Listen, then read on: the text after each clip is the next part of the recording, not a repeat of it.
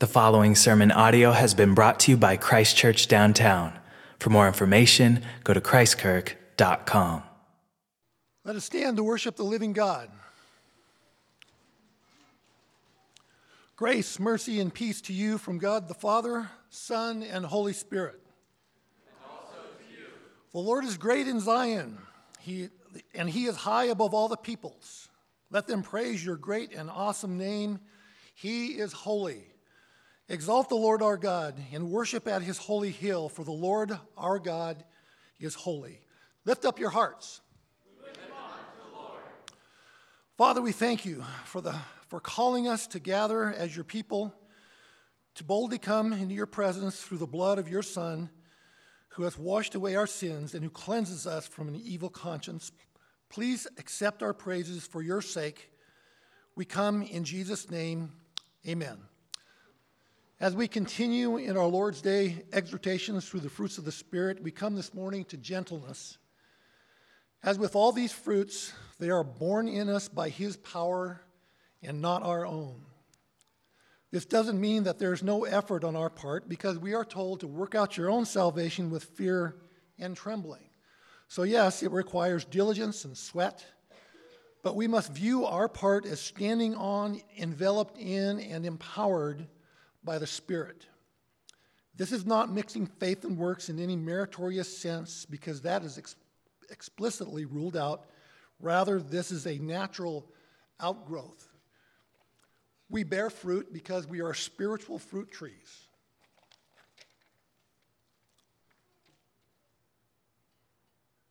Excuse me. Gentle or gentleness appears over 20 times in English translations of the Bible. In Proverbs, we find two striking images of gentleness in its disarming power. From 25:15, a gentle tongue can break a bone. From Proverbs 15:1, a gentle answer turns away wrath. Gentleness is incredibly powerful. But what exactly is it? How do I distinguish gentleness from timidity? How do I distinguish gentleness from weakness? We need look no further than the example of Jesus. In Matthew 11:28-30, Jesus says, "Come to me, all you who labor and are heavy laden, and I will give you rest. Take my yoke upon you and learn from me, for I am gentle and lowly in heart. And you will find rest for your souls, for my yoke is easy and my burden is light." Jesus describes himself as gentle. We see this in the broader picture of the gospel as well. God is gentle with us. He knows our frame and he deals with us accordingly. Gentleness is mercy and kindness in action. Gentleness is mercy and kindness in action. Or we could put it this way: gentleness is the power of mercy and kindness. In the gospel, Jesus calls us to drop our heavy burden and take up his yoke, which he says is easy and light. This is gentleness. As we live in community with one another, and as God's Spirit grows this fruit in us, we increasingly see others where they are at. We recognize their frame and we interact with them accordingly. A gentle person does not insist on the letter of the law. Rather, having experienced the gentleness of God toward himself, he extends gentleness to others. Wise and gentle parents do not give their children a list of their sins and then demand that they grow up. Wise and gentle parents know the frame of their children. Some need us as parents to gently come alongside and encourage them and show them how to take some small steps toward maturity. Some do need a direct rebuke, but the rebuke should always be aimed at unburdening them, not adding additional burdens to them. This is not weakness. This is not timidity.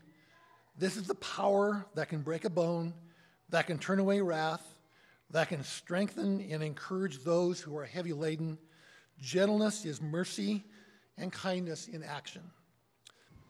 These 6 things the Lord hates, yes, 7 are an abomination to him: a proud look, a lying tongue, hands that shed innocent blood, a heart that devises wicked plans, feet that are swift in running, to evil, a false witness who speaks lies, and one who sows discord among brethren.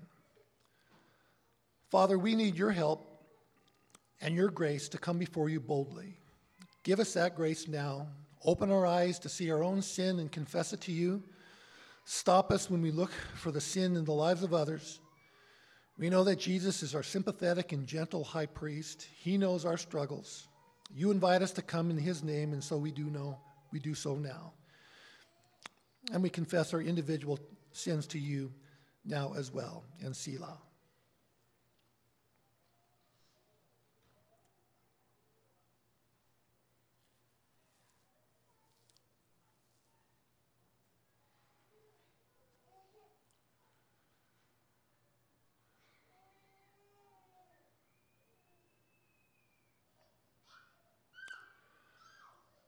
We ask all of this in the name of your Son and our Savior, Jesus, and amen.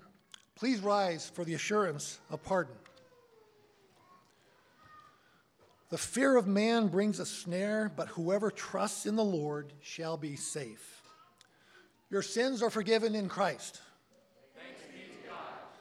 Our sermon text this morning is from Deuteronomy chapter 30. I'll be reading sections of it, verses 1 through 6. And verses 11 to 16. Give your attention to God's word. Now it shall come to pass, when all of these things come upon you, the blessing and the curse which I have set before you, and you call them to mind among all the nations where the Lord your God drives you, and you return to the Lord your God and obey his voice according to all that I command you today, you and your children, with all your heart and with all your soul, that the Lord your God will bring you back from captivity and have compassion on you, and gather you again from all the nations where the Lord your God has scattered you. If any of you are driven out to the furthest parts under heaven, from there the Lord your God will gather you, and from there he will bring you. Then the Lord will bring you to the land which your fathers possessed, and you shall possess it. He shall prosper you and multiply you more than your fathers. And the Lord your God will circumcise your heart and the heart of your descendants to love the Lord your God with all your heart and with all your soul, that you may live.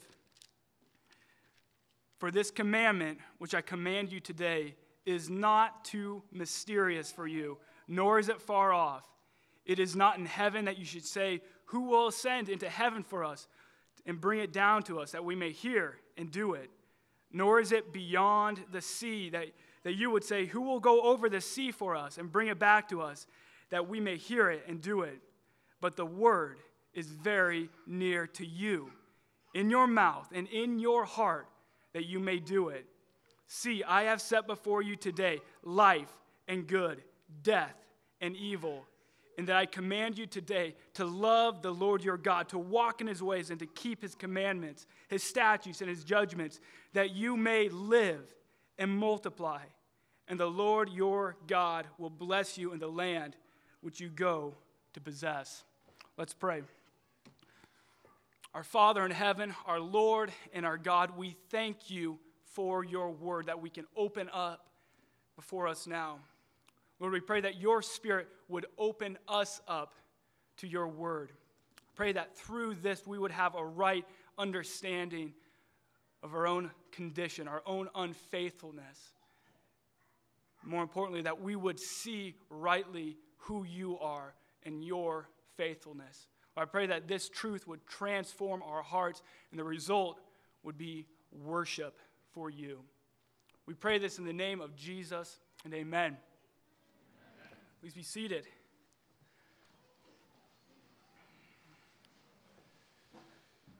So we come to the final sermon of Deuteronomy. This is the conclusion of Moses' charge to the people of Israel. And this is also our final sermon in our series that we've been working through the last couple months, Faithfulness for the Next Generation.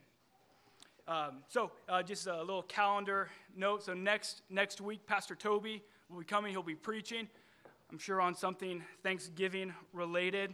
And then December 2nd, we begin the Advent time of the calendar, so look forward to that.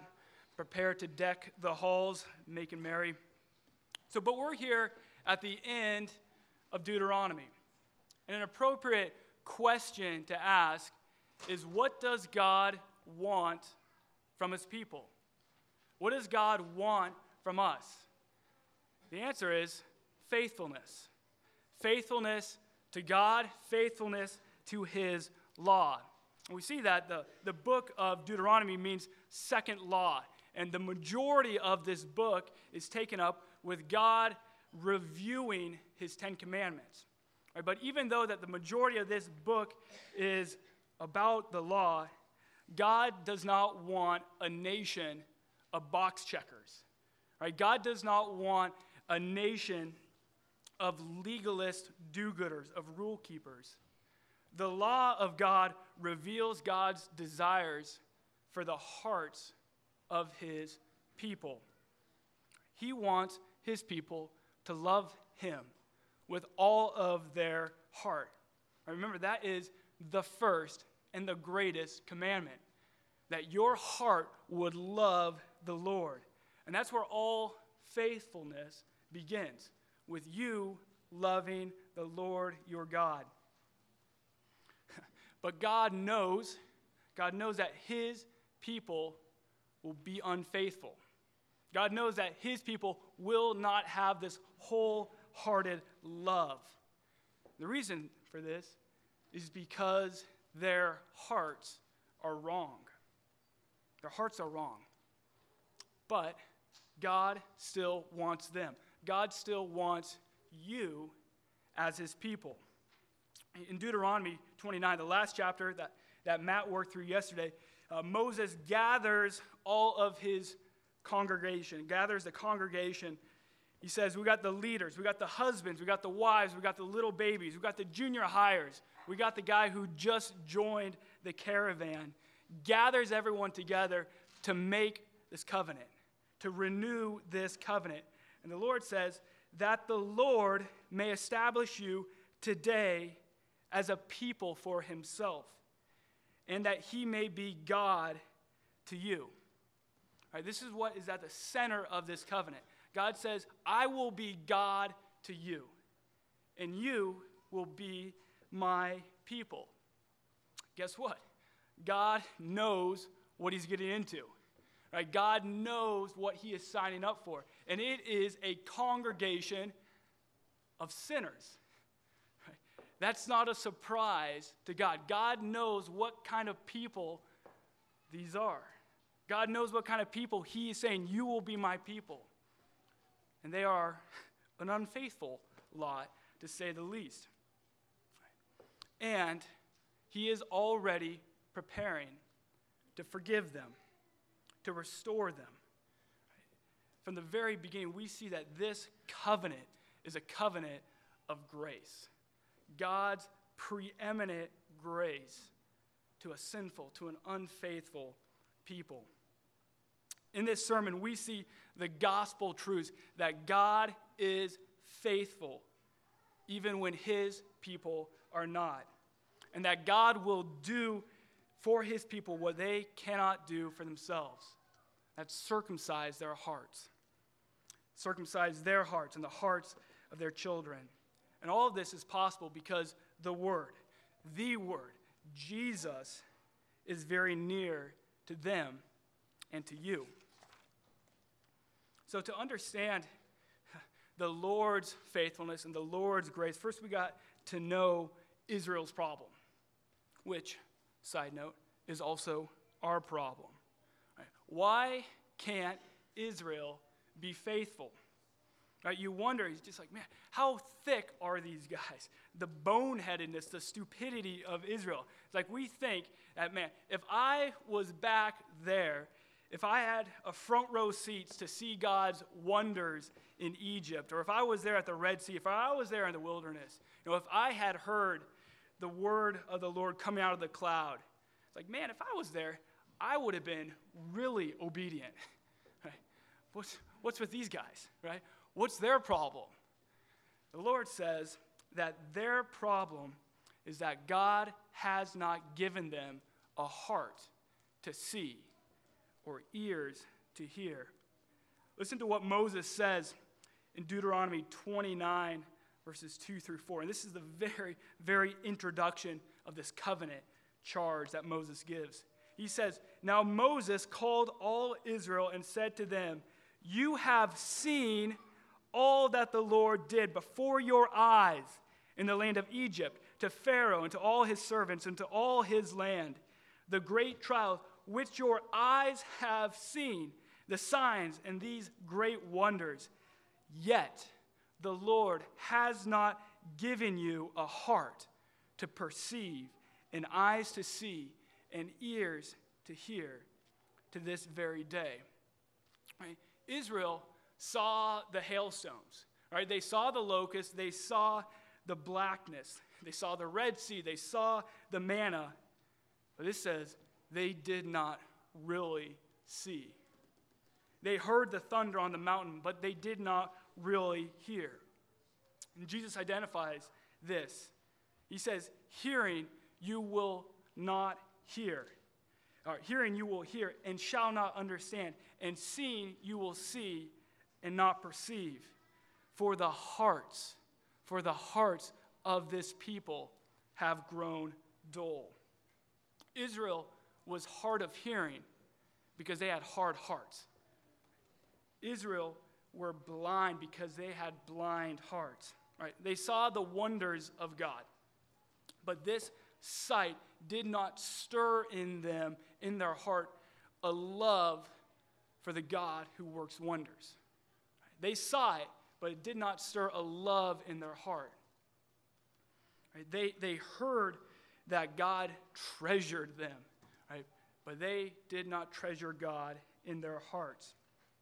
And it's not only just like seeing and hearing. Like if we read the rest of the chapter, if you hear about the rest of the story of Israel, Israel was living in the blessings of God's presence. Right? You just keep reading. He talks about, man, you had shoes that didn't wear out. Your clothes didn't wear out. You had miracle bread. You drank miracle water. You were surrounded by the blessings of God in this covenant community. Surrounded by gifts. And yet, you still despised the giver. You still ignored God's word.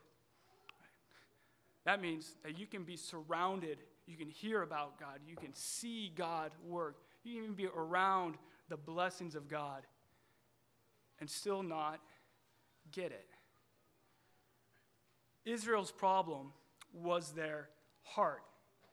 They don't have the right heart because God has not given them the right heart. Yet the Lord has not given you a heart to perceive and eyes to see and ears to hear to this very day. And this is not merely Israel's problem, but mankind's problem. Jeremiah 17:9 says, "The heart is deceitful above all things and desperately wicked. Who can know it?" Your heart is hypocritical, right? Your heart deceives others, and your heart can deceive yourself. And Moses gives an example of this in Deuteronomy 29, just a few verses later. He talks about this guy, a covenant member, right? This guy has listened to all the sermons by Pastor Moses, right? He's heard about all the blessings and about all the curses. He's heard about you, the call to be faithful, to obedience, right? But this guy's heart turns from God, and he presumes he's still good. He turns from God, but he says, hey, I'm still under the blessings of God, and ignores the curses of God. This is what it says. When he hears the words of this curse, then he blesses himself in his heart, saying, I shall have peace, even though I follow the dictates of my heart. Right? That's how your heart can deceive yourself. Right? You see yourself as good, right? As blessed, but really you're not. you've turned from God. It's kind of a joke, right, to say, to live your life like you see yourself through an Instagram hashtag. It's like, yeah, hashtag blessed, right? I'm good, right? But it's not funny when that is your reality before God, when you are not under the blessing of God, but under the curse of God. The deceptive heart is a desperately wicked heart. And an honest examination reveals that this is true. Right? Wickedness is not merely out there. Wickedness is right here. Wickedness is in your heart. There's desperate selfishness. There's greed, revenge. You have a desire to humiliate others. There's rape. Words scar. Husbands beat their wives with their words, with their hands. Mothers murder their babies. You don't have to look out there to see all of that. It's here. The heart is wicked and desperately so. Who can understand it? I, the Lord, search the heart. I test the mind, even to give every man according to his ways, according to the fruit of his doings. Right? While you may be deceived in your heart, God is not. He hears, he sees, he knows the heart of man. He knows your heart. And he is not fooled. The Lord knows that his people will turn. They'll turn from him. They'll give their hearts to other gods. They will be unfaithful to this covenant. All right, the Lord knows what's going to happen, next day, to this next generation, during the times of the judges, during the times of the kings of Israel. Right? They're going to be unfaithful, and he knows that he's going to use the Philistines, the Assyrians, the Babylonians to conquer Israel and bring the curses on them. The Lord knows his people will be unfaithful.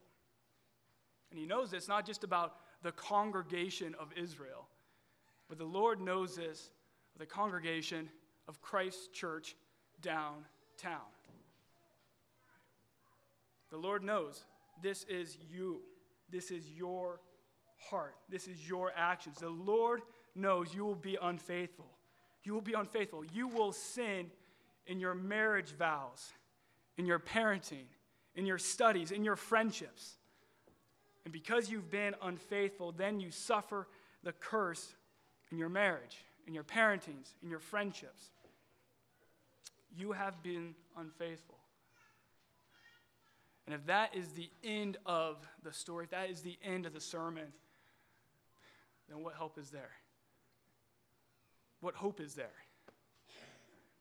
You are unfaithful. But praise be to God that the Lord is faithful. Deuteronomy 30, verses 1 through 3.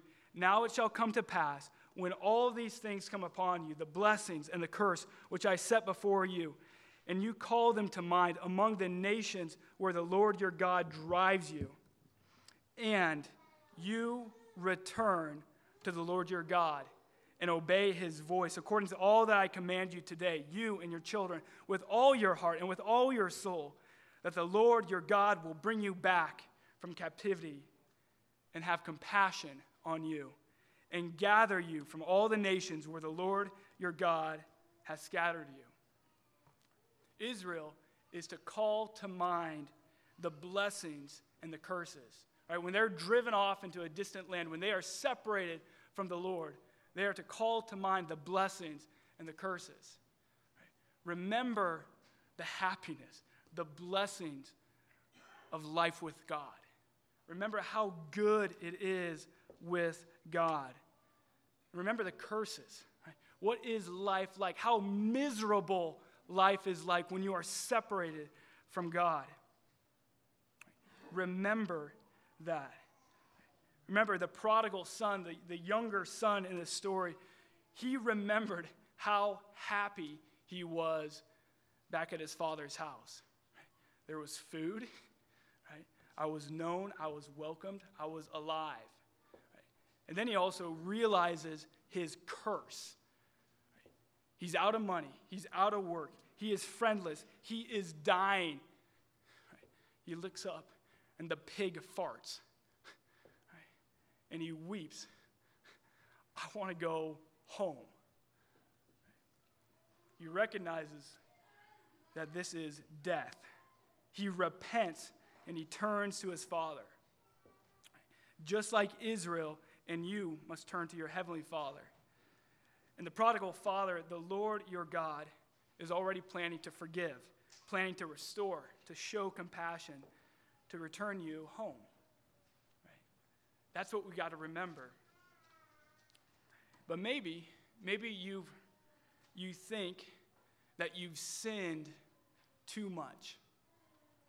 Maybe that you've gone too far, that the Lord can't bring you back or show compassion on you or restore you. Look at verse 4. If any of you are driven out to the farthest parts under heaven, from there the Lord your God will gather you, and from there he will bring you back. Right? Isn't this good news? Right? You sin, and in your rebellion, your stumpy little sinful legs are running away from God. Right? But it doesn't matter how far you run in your sin, God's arm is not too short to grab hold of you and to bring you back. You cannot out-sin God's grace to forgive you. Right? Give me an amen on that. Right? Amen. Isn't that good news? You cannot out-sin God's grace to be able to go after you and bring you back. So, what have you done? Where have you gone?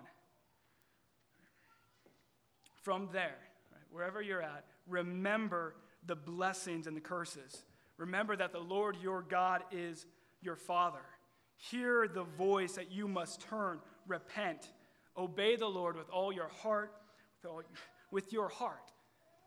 But the question is, wait a minute, I got a sinful heart. I got an unfaithful heart. I got a deceptive heart. I got a wicked heart. How can my heart turn and obey God with all my heart? How can I do that? Well, because God promises to change your heart. Look at verse 6. And the Lord your God will circumcise your heart and the heart of your descendants to love the Lord your God with all your heart and with all your soul, that you may live. Your heart needs something done to it. It needs heart surgery or radical amputation. It needs circumcision, which is kind of an awkward metaphor. I was actually listening to a sermon by John Piper that he was giving to a room full of, I think he said like 7,000 women preaching on this. And he says, I've gotten past the awkwardness of talking about heart circumcision to a room full of women. And hopefully you guys can too. Because there is truth. There is good news in this. That God, the Lord himself, will circumcise your hearts. Because this is not a physical, but a spiritual circumcision. Colossians chapter 2, verses 11 says, this is a circumcision made without hands, by the putting off of the body of the sins of the flesh. When God circumcises your heart, then he cuts out that sin, that fleshly desire in your heart for sin. And this is God's all-gracious answer to how people with a callous, with deadening, with God-spurning hearts can love God with all of their hearts. How can you love God with all your heart? Well, God cuts the deadness away. God does for man what man cannot do for himself. Earlier in Deuteronomy 10, God told Israel, circumcise the foreskin of your heart and be stiff-necked no longer. And a faithful Israelite would hear this and wonder, so how do I apply this one? Right? How do you circumcise your heart? And he would realize that he can't. The Lord alone is able to set a man's heart right. What is impossible for us, wholehearted obedience, God gives. And that is grace. Right? That is grace to you. That is grace to your children. And this heart that is circumcised by the Lord is then a heart that loves the Lord. Right? That is the result of what God does. In verse 6, it says, the Lord your God will circumcise your heart and the hearts of your descendants to love the Lord your God with all your heart and with all your soul. Remember, that's the first and the greatest commandment. God's going to give you the heart to obey. And this obedience keeps spreading. Verse 8, Deuteronomy 30, he says, and you will again obey the voice of the Lord and do all the commandments which I command you today.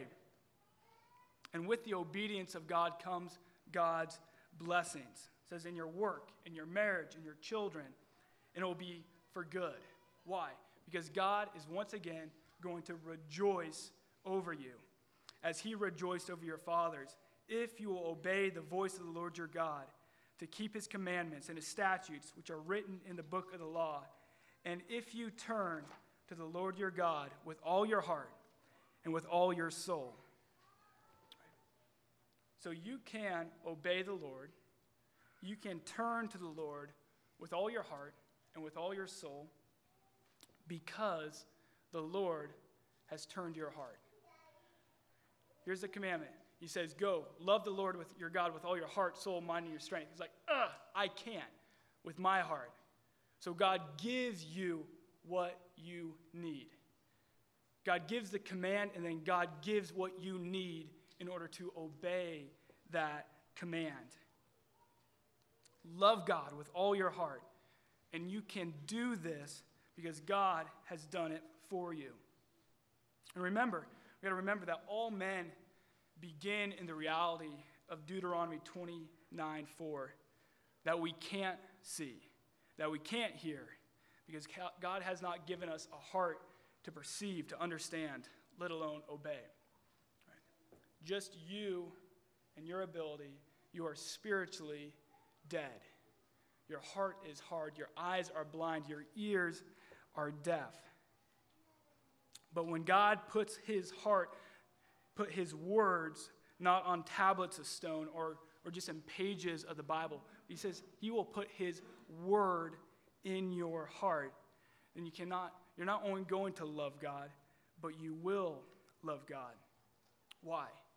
Because it says that the word of God is near you. Deuteronomy 30, verse 11 through 14. It says, this commandment that I have commanded you today to obey. It says, it is not too mysterious, nor is it too far off. It's not in heaven that you should say, who will ascend into heaven for us and bring it to us, that we may hear it and do it? Neither is it beyond the sea that you should say, who will go over the sea for us and bring it to us, that we may hear it and do it? But the word is very near you. It is in your mouth. It is in your heart, so that way you can do it. He's saying that the obedience to this commandment is not out there. He's saying there's no excuses. Just imagine that. So take one of the commandments that we have in this law. Children, 5th commandment, what is it? Honor your father and your mother. Very good. Gavin, good work, man. Other children, you should learn that one. Right? What is the 5th commandment? honor your father and your mother, right? Moses says, don't say, I would obey my father and my mother, but obedience is up in heaven, right? And I would have to have like a rocket ship to take off and go up to heaven, and then I could get obedience and come down and do it, right? But they're Israelites, and there's no such thing as rocket ships at this point. It's like, sorry, I can't obey. He says, no, that's not an excuse, right? Obedience to this commandment is not way up in heaven, way beyond your reach. It's not across the Pacific Ocean, right? Where is it? The word is right here. The word is near.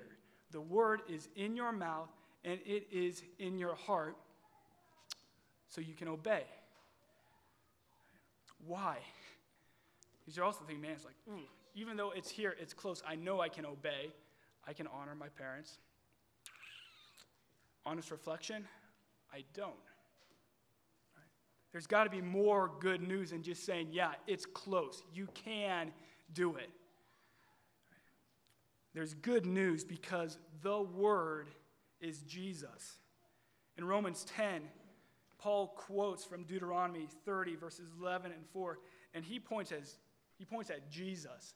He says, Jesus is the answer. How can people be righteous? How can you be faithful? It's because of Jesus. It is only by faith in the righteousness of Jesus. You think about righteousness. Righteousness is so important because God is righteous. And no man can be with God unless he is also righteous. If you want to be with God, you must be righteous. And then Paul, in Romans chapter 10, outlines you got two options for righteousness. Either you have self-righteousness or Christ's righteousness. And self-righteousness is from obedience to the law. You got to do the work to keep doing the law. And the righteousness from Christ is from Christ's obedience to the law that he has given to you, that you receive by faith. All right, so righteousness is required to get to heaven. Two options. Either you enter it through your own righteousness or through Christ's righteousness. And it's not a deep mystery of what's going to get you there.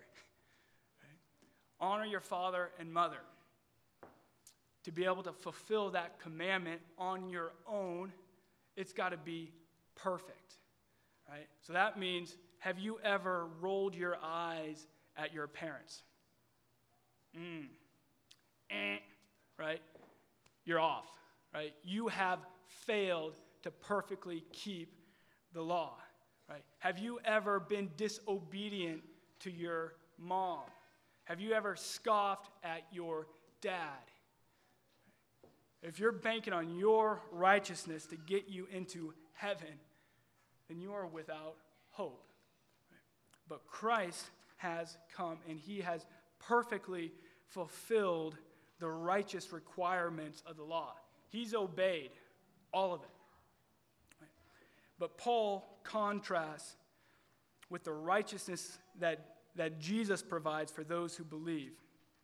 So he quotes from Deuteronomy chapter 30 and adds his commentary. He says, "Do not say in your heart, who will ascend into heaven? That is to bring Christ down from above. Or who will descend into the abyss? That is to bring Christ up from the dead. But what does it say? The word is near you.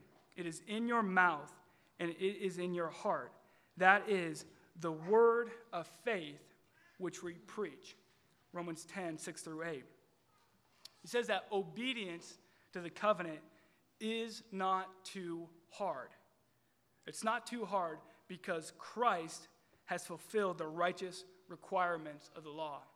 Right? Jesus has been perfect. He's been a perfect son. He has been a perfectly obedient son who has honored his parents, who has honored his father. Right? He's got the fifth commandment down. that righteousness. And then he gives you his righteousness. And how has he done this? How is Jesus our righteousness? And it's through his incarnation, and it's through his resurrection. Right? Paul says, through Moses, he says, don't say in your heart, who will ascend into heaven? Because Jesus has come down. Right? Jesus is Emmanuel. Jesus is God with us. Right? The Word, who is Jesus, is not far off, but the Word became a little baby. Right? Jesus was born. Jesus drew near. Jesus, in his incarnation, has drawn near to man so that way he can bring us back to God. And he doesn't just come near to us in our proximity. He becomes like us. He becomes like us in our sin, yet without sin. And so he goes onto the cross, and Jesus died for your sin, for your unfaithfulness, for your deceitful heart.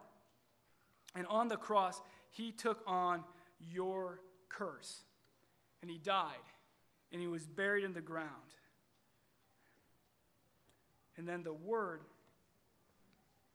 rose up, and the Word was resurrected. And then he gives you his righteousness. Right? He who knew no sin became sin for us, that in him you might become the righteousness of God. So what do you do? What do you do? Believe that the faithful God deals with your unfaithfulness. And he did that through the incarnation of Jesus, through the resurrection of Jesus. So what's your response? Your response is that you put your faith in Jesus. You believe in Jesus. Paul says in Romans chapter 10, the word of faith is what we preach, that if you confess with your mouth that Jesus is Lord and believe in your heart that God raised him from the dead, you will be saved. For with the heart one believes unto righteousness, and with the mouth confession is made unto salvation. Right? The word is near to you because Jesus is your Savior. Jesus is your Lord. Do you feel like you are too far from God? Well, remember that Jesus is Emmanuel. Jesus is with you through his incarnation. Do you believe that your sins are too great? Remember that Jesus is your righteousness through your resurrection. Jesus is your Savior. Jesus is your Lord. That means that Jesus comes to you right where you are, right where you're at. So where are you this morning? Where are you? Maybe you have never believed. Maybe this is the first time that you've heard the good news of the gospel, that Jesus forgives your sins by dying on the cross, being buried, and being raised, and then he gives you his righteousness. And you totally do not deserve this gift. If you are hearing this, and you say, yes, my heart is wicked, desperately wicked. I hate my sin. I don't want to live under the curse of God anymore. And you hear this, what do? You repent and you look to Jesus. Say, I believe that Jesus dealt with my sin on the cross, and that then he gives me his righteousness. You repent and you believe. Where are you? Maybe you've grown up in the covenant. You've heard the sermons. You know about the blessings. You know about the curses. But your heart has turned from the Lord. You've gone off and you've served other gods. And maybe you don't realize that you are under the curse of the Lord, but you do know that you are far from the Lord. What do? Remember the blessings, the curses. Remember the voice of your Father who promises to bring you back, to call you home, to rejoice over you. Where are you? Maybe you're close. Your desire is to be faithful. You do want to love the Lord your God with all your heart, soul, mind, and strength. And you still sin. What do? You look to Jesus, who is still your Savior, who is still the Lord. He is still Emmanuel. He is still your righteousness through his resurrection.